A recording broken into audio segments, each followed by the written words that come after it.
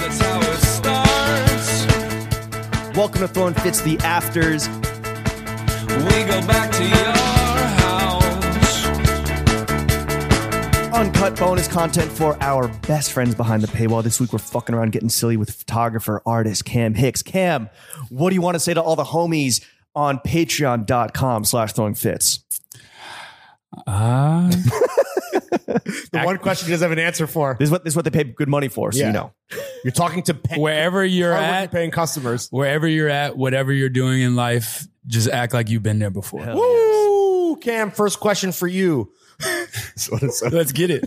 Would you rather have a dick that looks like a camera or only shoot with a camera that looks like a dick?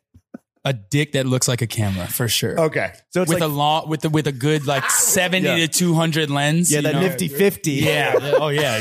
We're shooting from across the street. To be clear, it's like a penis. It's like it's like human flesh, but it's just in the shape of a camera, and like your balls are like the. I mean, that's totally fine if you really think about it. Like the camera base, each side is a ball, and then the lens is a dick. So you know, I mean, that's better than going to a shoot and having a dick on my face. So. The fucking dildo, dude. Okay.